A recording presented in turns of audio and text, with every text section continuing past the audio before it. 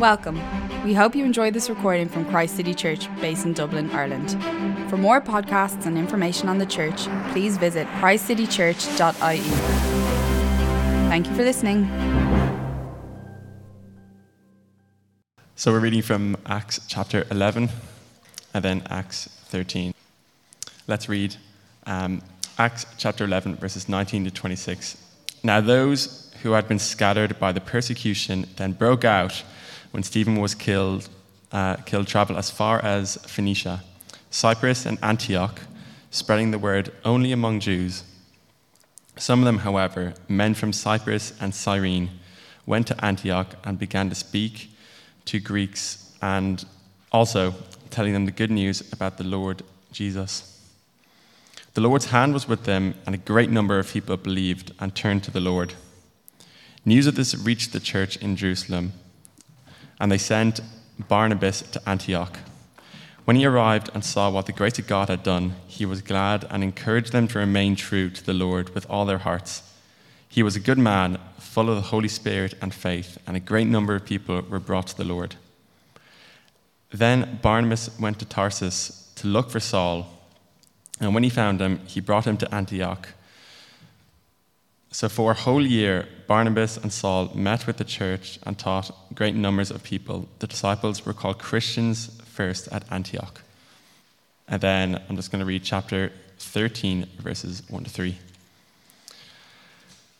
Now in the church of Antioch, there were prophets and teachers: Barnabas, Simeon called Niger, Lucius of Cyrene, Manaen, who had been brought up with Herod, the Tetrarch, and Saul. While they were worshipping the Lord and fasting, the Holy Spirit said, "Set them apart for me, Barnabas and Saul, for the work to which I have called them." So after they had fasted and prayed, they placed their hands on them and sent them off. I'm just going to pray for Neil as he comes up. Heavenly Father, just thank you for this Sunday gathering, Lord. Lord, I pray that when Neil speaks, Lord, that you'll speak through him. And that, his words will be clear and concise. In your name I pray, amen. Cool, thank you so much.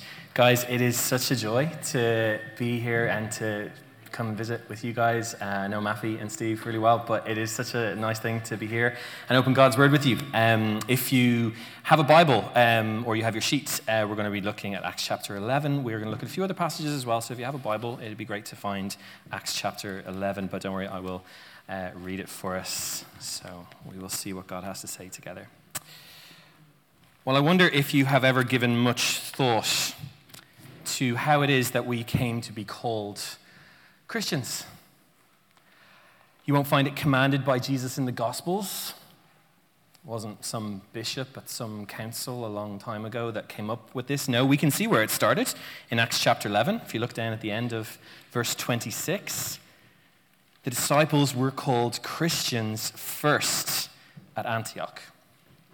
Up until this point, disciples of Jesus have been called as such. They're the disciples. Or sometimes they were called those belonging to the way, because Jesus is the way, the truth, and the life. If you read the New Testament, a lot of the time the letters are going to be addressed to the church, are going to be to all the believers. So why this word? Why this term? How did that come to be used? What happened at Antioch? Let's pray and let's see what God shows to us in Acts chapter 11. Oh, dear Heavenly Father, we come now and we want to sit at Jesus' feet. And Lord Jesus, we want you to teach us and we want you to challenge us and to encourage us. Holy Spirit, we pray we just want your touch, we want your truth. We want you to go into us and help us to long for the Lord Jesus more. Amen. Well, it must have been very frightening. Must have been very frightening. It must have been just devastating for the church when Stephen was killed.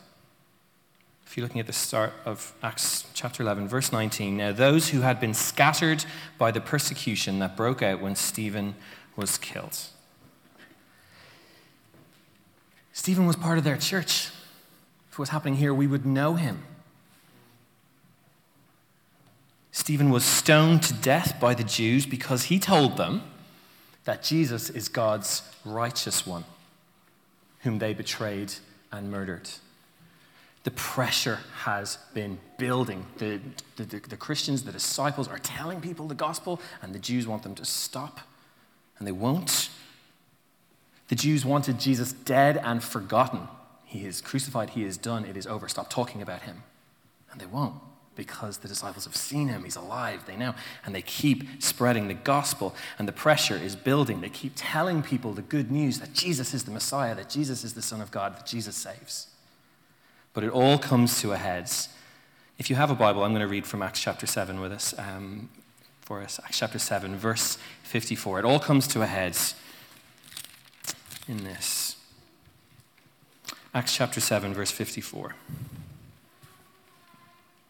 When the members of the Sanhedrin heard Stephen teaching the gospel, they were furious and gnashed their teeth at him.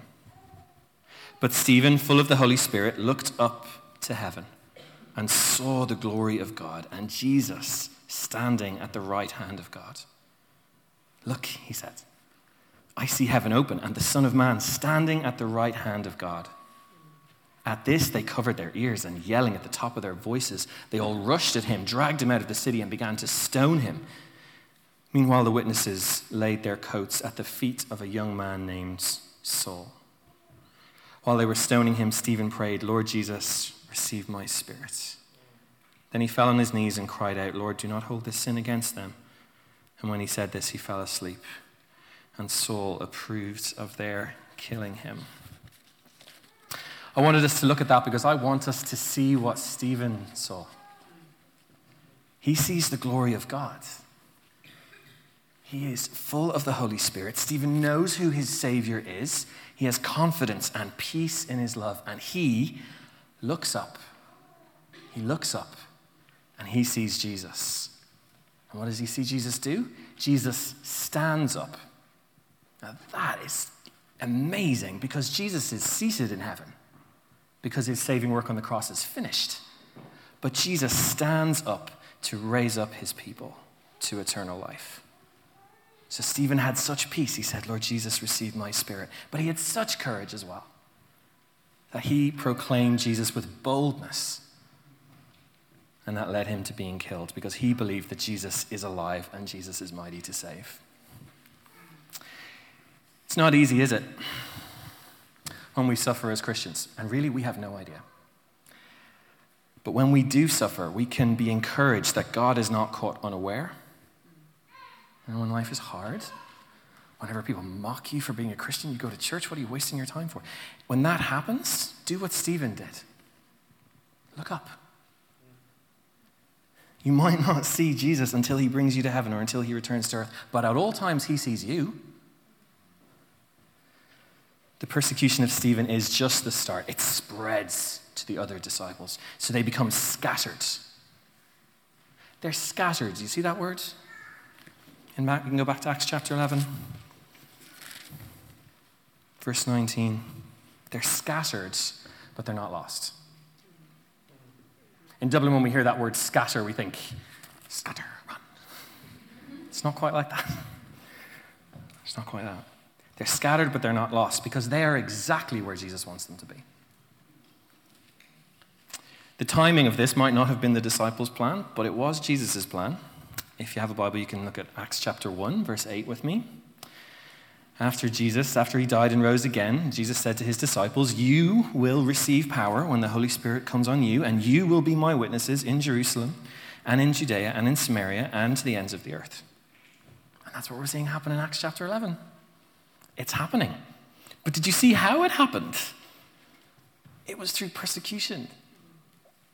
What was meant for evil and the destruction of Jesus' church has become something through which God works to accomplish the growing of Jesus' kingdom.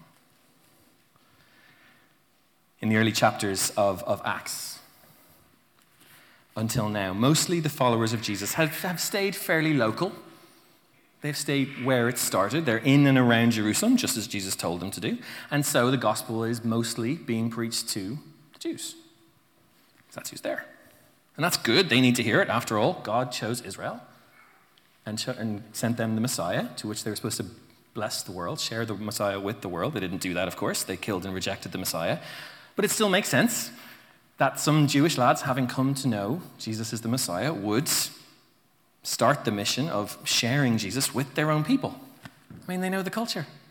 It's where they live. They speak the language, so to speak. But that's why, if you go back to Acts chapter 11, verse 19 with me, that's why, even when the persecution comes and the disciples travel as far as Phoenicia, Cyprus, Antioch, that's why they spread the word only, do you see that? Only among Jews. It's their culture. It's what they're used to doing. But then there's a turning point in the history of God's church, and it's in verse 20. Have a look at it with me. Some of them, however, men from Cyprus and Cyrene, went to Antioch and began to speak to Greeks also, telling them the good news about the Lord Jesus. That is a game changer. That is remarkable that they did that. This wasn't easy for the first disciples. They have spent their lives with one clear identity. We're Jewish, we're from Israel. We're not Gentiles. We are this, they are that. And they have this identity, we're God's chosen people. The Gentiles are not. To tell the Gentiles about Yahweh would have been ridiculous to them. But for these scattered disciples, they're seeing a culture change happening in the church. It was still very Jewish. And now there's going to be Gentiles in the church. And I think it would have been uncomfortable, at least a little bit, maybe very uncomfortable, but it definitely would have been unfamiliar. And I know what that feels like. Maybe you do too. I'll tell you why I know what that feels like, because I was raised in the church. I was raised in that culture. Church has a culture. I know you guys are a young church, still has a culture. And where I'm from, it's a very old church. And it definitely has a very long culture. And it's a great blessing to be raised, being taken to church. It really is. It's a great blessing to be raised in a Christian family. I'm so thankful for that. But it can be challenging to share the gospel with people who weren't. It really can. Because they have a different culture. They speak differently. They have different values. And there is a fear sometimes in here. What will they say to me? What if they ask me a question and I don't know what to say? Or what if they want to come to church? Come on in. And what if they become a believer? Will that change the culture of the church? Yes, it will. Maybe there's even a fear that I kind of like church as it is. For many years, I felt that fear. And you know, a reaction that fear met in other people sometimes. I was afraid, and other people met my fear with, well, guilt and shame. Oh, you don't want to share the gospel with people out there? You don't want to go and help with this? And there was a little touch of shame and guilt that I just didn't want to do that. It didn't help. But can I tell you what I really would have liked someone to do instead? What I would have loved them to tell me to do. I get that you're afraid, Neil. Here's what you do, right? Look up. Look at Jesus. Do what Stephen did. Look at Jesus, keep looking. Because Jesus sees you. And he knew my fear, and he knows all of us and what we're going through. And what I realized by looking at Jesus was the church is not my culture. The church is about Jesus. It's his church. And it's not some community that we get into by birthright. It's not something that we're in because of where we live or because of something like a denomination. It's his church. And I promise you that when you keep looking at Jesus, that his love for you will fill you up to overflow so that you can't but share it with other people. And you start to look at the world around you and the culture around you differently with different eyes. The eyes of Jesus' compassion and love, not with the eyes of fear, not with the heart of fear. And you do that by looking at Jesus. Look up. Because Jesus is creating a new humanity, a new category. It's not Jews and Gentiles anymore, but Christians, disciples of the Lord Jesus, a family made up of former Jews and former Gentiles. Whatever they were before, they are now found in Jesus now. It's a whole new life, a whole new identity, where Jesus' people now were adopted and forgiven and made righteous and so many other things. And this is what Jesus wants. Would you look at verse 21? The Lord's hand was with them, and a great number of people believed and turned to the Lord. A great number. What we're seeing in Antioch is a fruitful church. How did that happen? That's in verse 21. How did that happen? The Lord's hand was with them.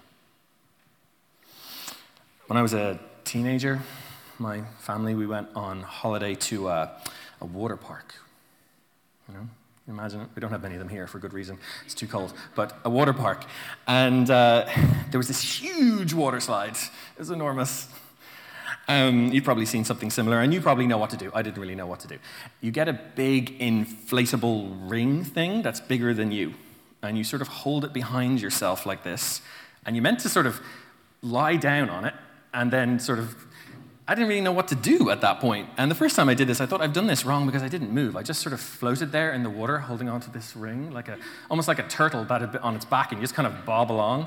And you're just sort of sitting there in the water going, until, of course, you probably got there before me, you know what's going to happen. Until, of course, the lifeguard pushed my ring forward, and the water jets and the gravity whooshed me along at this unbelievable and very pleasant speed where you're surging forwards. All right? That's what's happening here in verse 21. The reason the disciples see a great number of people come to believe and turn to the Lord is because the Lord's hand is with them. He's surging them forward. God is the wind at their backs. It's amazing. He's blessing them. His hand is surging them forward at a great speed. Why? Why is he doing that? Why is his hand with them? Well, verse 19, they are spreading the word, and verse 21, they are telling the good news about the Lord Jesus. This is what happens when God scatters. It's like seed. It's the parable of the sower. Believers, Christians who have the word of God, they bear fruit. What does the fruit look like? In the believers, it's obedience. They obey Jesus. He said, go and be my witnesses, and they're doing that. They're hearing, and the people who are there are hearing the gospel from those believers who are already there, and they're becoming believers. That's more fruit. Do you know we don't even know the names of the believers who went to Antioch? The scattered ones. We have no idea who they are. But verse 20, what we do know about them is they had a zeal for Jesus. They loved him, and they told people about him. So word of what is happening in Antioch gets back to Jerusalem, and they send Barnabas to evaluate us.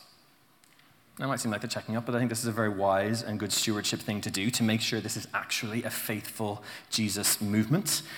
And Barnabas is so glad to see that it is. And he had a great time when he arrives in Antioch. He gets to see the grace of God at work. So what's next? What's next for this young church? Two things: encouragement and discipleship. Encouragement and discipleship. Verse 23, he encouraged them all to remain true to the Lord with all their hearts. Barnabas is a man who loves Jesus, and it's overflowing out of him. Verse 24, we're told he was a good man, full of the Holy Spirit and faith, and a great number of people were brought to the Lord. His presence and his witness, along with the church that's already in Antioch, is leading to others coming to faith as well. He's encouraging these new believers. He's saying, keep going. Keep looking to Jesus. And he could say that because he lived it. You know, Barnabas wasn't even his real name. In Acts chapter 4, he turns up in Acts chapter 4, and we're told that he's Joseph. He's a Levite from Cyprus, whom the apostles named Barnabas, meaning son of encouragement. He sold a field, and he gave the money to gospel mission work. He didn't have to sell the field. He didn't have to give all the money of the field. It's his choice. And he chose to come and put the money at the apostles' feet. Why did he do that? You know where he's from? He's from Cyprus. You know where the scattered Christians went to, among other places? Cyprus. You see what he's doing? He knows where he comes from. He knows the gospel is not there. He wants to get the gospel back there, and other places, and Antioch. Barnabas is so confident in God's grace for him. If Jesus is dying on the cross for me, then of course he will take care of me. He is so confident in that he sells his field. He wants to see the gospel spread. And now he's come to Antioch to encourage and be part of that encouragement. But encouragement isn't just emotional, you know? It's not just, oh yeah, good job, keep going, this is great, isn't Jesus? That's a very important part. It's also recognizing that the church in Antioch needs discipleship. What is discipleship? Well, before we explain that a little bit, I love Barnabas' humility. He might have thought to himself, I will go and I will do the encouragement and I will also do the discipleship. And he does a bit of it, but I love his humility. He knows a great Bible teacher, and he heads to Tarsus to find Saul and bring him back to Antioch. Now, if you were paying attention earlier, he went to get Saul. And this is why you don't skip parts in the Bible. But he's lost his mind. He has gone to get the guy who has caused all this persecution and caused all the scattering, and you're going to bring him to Antioch. Nuts. But no. Famously, of course, Saul, the Jewish zealot, who was trying to wipe out this false teaching movement that insisted that Jesus was the Messiah. He himself met Jesus on the road to Damascus.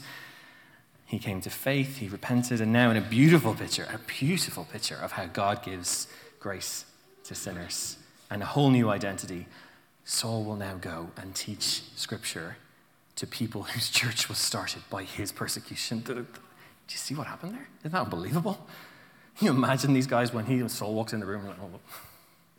But what an amazing example of God's grace on display is Saul coming in to teach the Bible to those people. Unbelievable. Only God, that's just incredible, isn't it?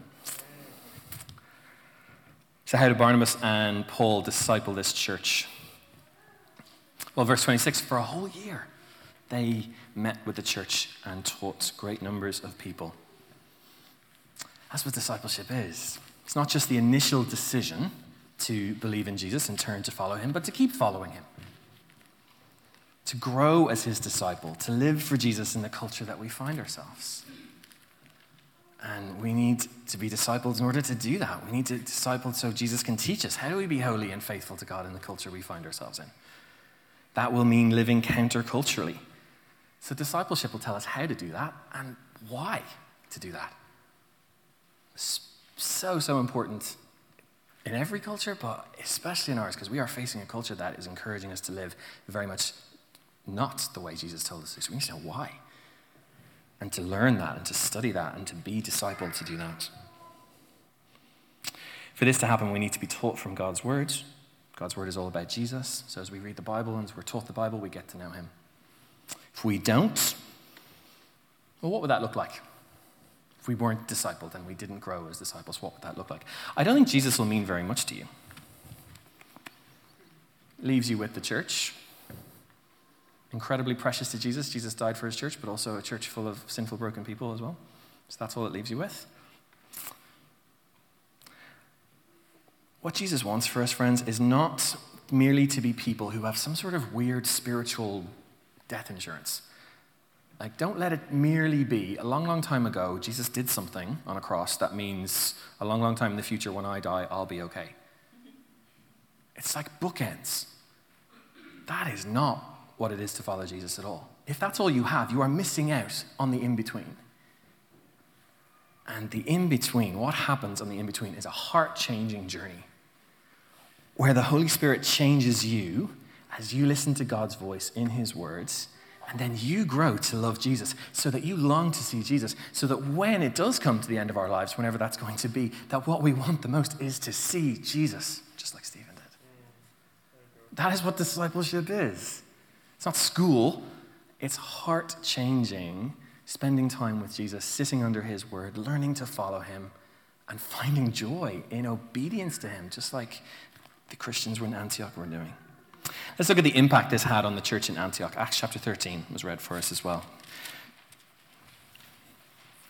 Now in the church at Antioch there were prophets and teachers, Barnabas, Simeon, called Niger, Lucius of Cyrene, Manaen, who had been brought up with Herod the Tetrarch, and Saul. While they were there worshiping the Lord and fasting, the Holy Spirit said, "Set apart for me Barnabas and Saul for the work to which I have called them." So after they fasted and prayed, they placed their hands on them and sent them off. They have become such a diverse church. Our world talks about diversity, but it's very confused about it. This is real diversity.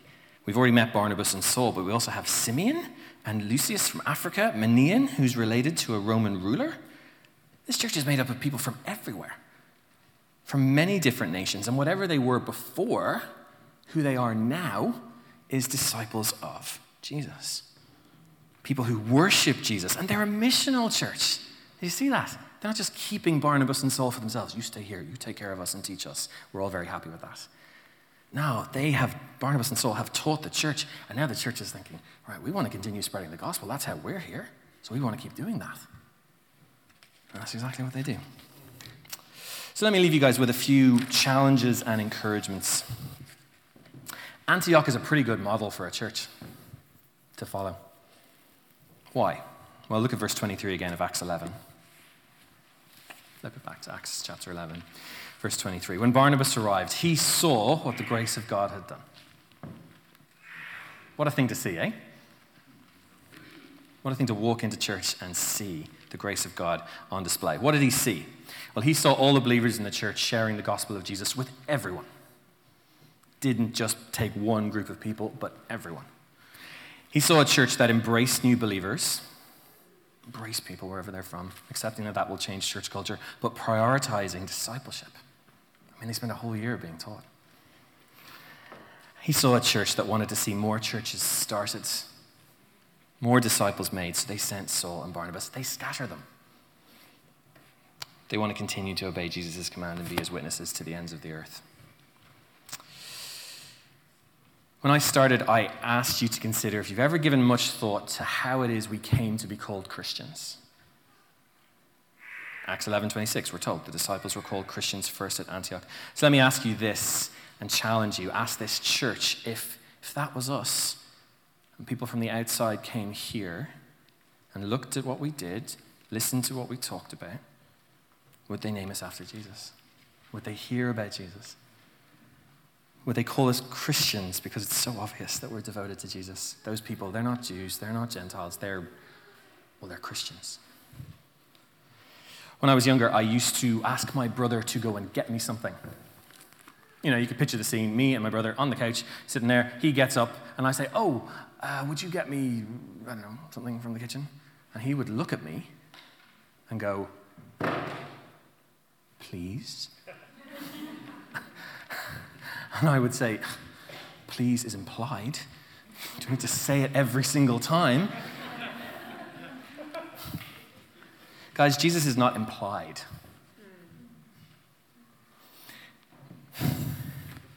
Jesus is not implied. Jesus is who we emphasize. Every day, the mission is Jesus. Every day, it's about Jesus. What are you doing in my life? Every day, Jesus, I want to bring you to the people that I'm talking to. I mean, when you have coffee with somebody, they might not know it, but they need Jesus. I mean, you're great, but they need Jesus more than you. I'm sure you're very supportive and you're a great listener, but they need Jesus. As a church, every day, the mission is Jesus. Every day, Jesus, what do you want us to do? Jesus, you told us what you want us to do. Who do you want us to talk to? How can we do that? As I was praying this week, I remembered the first time I was asked if I was a Christian. I was about 19. I started helping out. I told you I've been raised a Christian, and I was helping out the youth group. And for some of us who've been raised in churches, it can be hard to remember the exact day that you become a Christian because you hear about it your entire life. But I do remember a day I became a Christian. A few weeks later, someone asked me, "Are you a Christian?" And I thought about it before I answered, and I said, "Yeah, I am, actually." And I belong to Jesus. That's who I am. So what about you? How can you emphasize Jesus? How can you bring Jesus to people in your lives? Think about that. Pray about that. As a church, how can you do that? How can you emphasize him? Because Jesus is not a given. Jesus is who we talk about. Jesus all the time, every day. We think about following our dreams. What do we want to do? Now, follow Jesus. Let me leave you with some words from some verses from John 17. Jesus' heart for his people. Jesus said to his Father, talking about his people, talking about Christians, followers of Jesus, Jesus says, I in them, and you in me, so that they may be brought to complete unity. Then the world will know that you sent me and have loved them even as you have loved me. Father, I want those you have given me to be with me where I am and to see my glory, the glory you have given me because you loved me before the creation of the world. To see Jesus' glory. We see Jesus' glory when we spread the gospel, when we emphasize Jesus. Let's pray.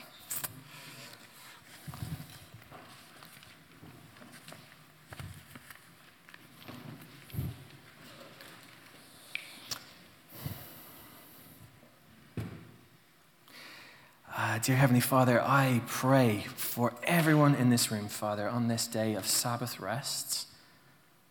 Father, we just pray that Jesus would, he'd kneel down and kiss us on the forehead as he reaches down for his people. Father, I pray that everyone here would know the love of Jesus. We see that in your words. On the cross, your love is on display. Father, I pray for everyone who's here, in particular for anyone who's come and isn't sure what they'd call themselves, is thinking about it. Father, I just pray they'd see who Jesus is, that Jesus loves every single one of us. Father, we pray for this church and for all of us as disciples that we would long to have our hearts changed so that we love and long for Jesus and we love to see people come to know him. Father, we pray for Christ City Church that you, by your Spirit, your hand would be with them. Father, give great gifting to your church. Raise up your people. Raise up your evangelists and your teachers. Raise up all the different parts of the body, Father, to work together in perfect unity, united in Christ together. Holy Spirit, we just pray that in our hearts you work to make us long for Jesus, for his beauty and to see his face. Amen.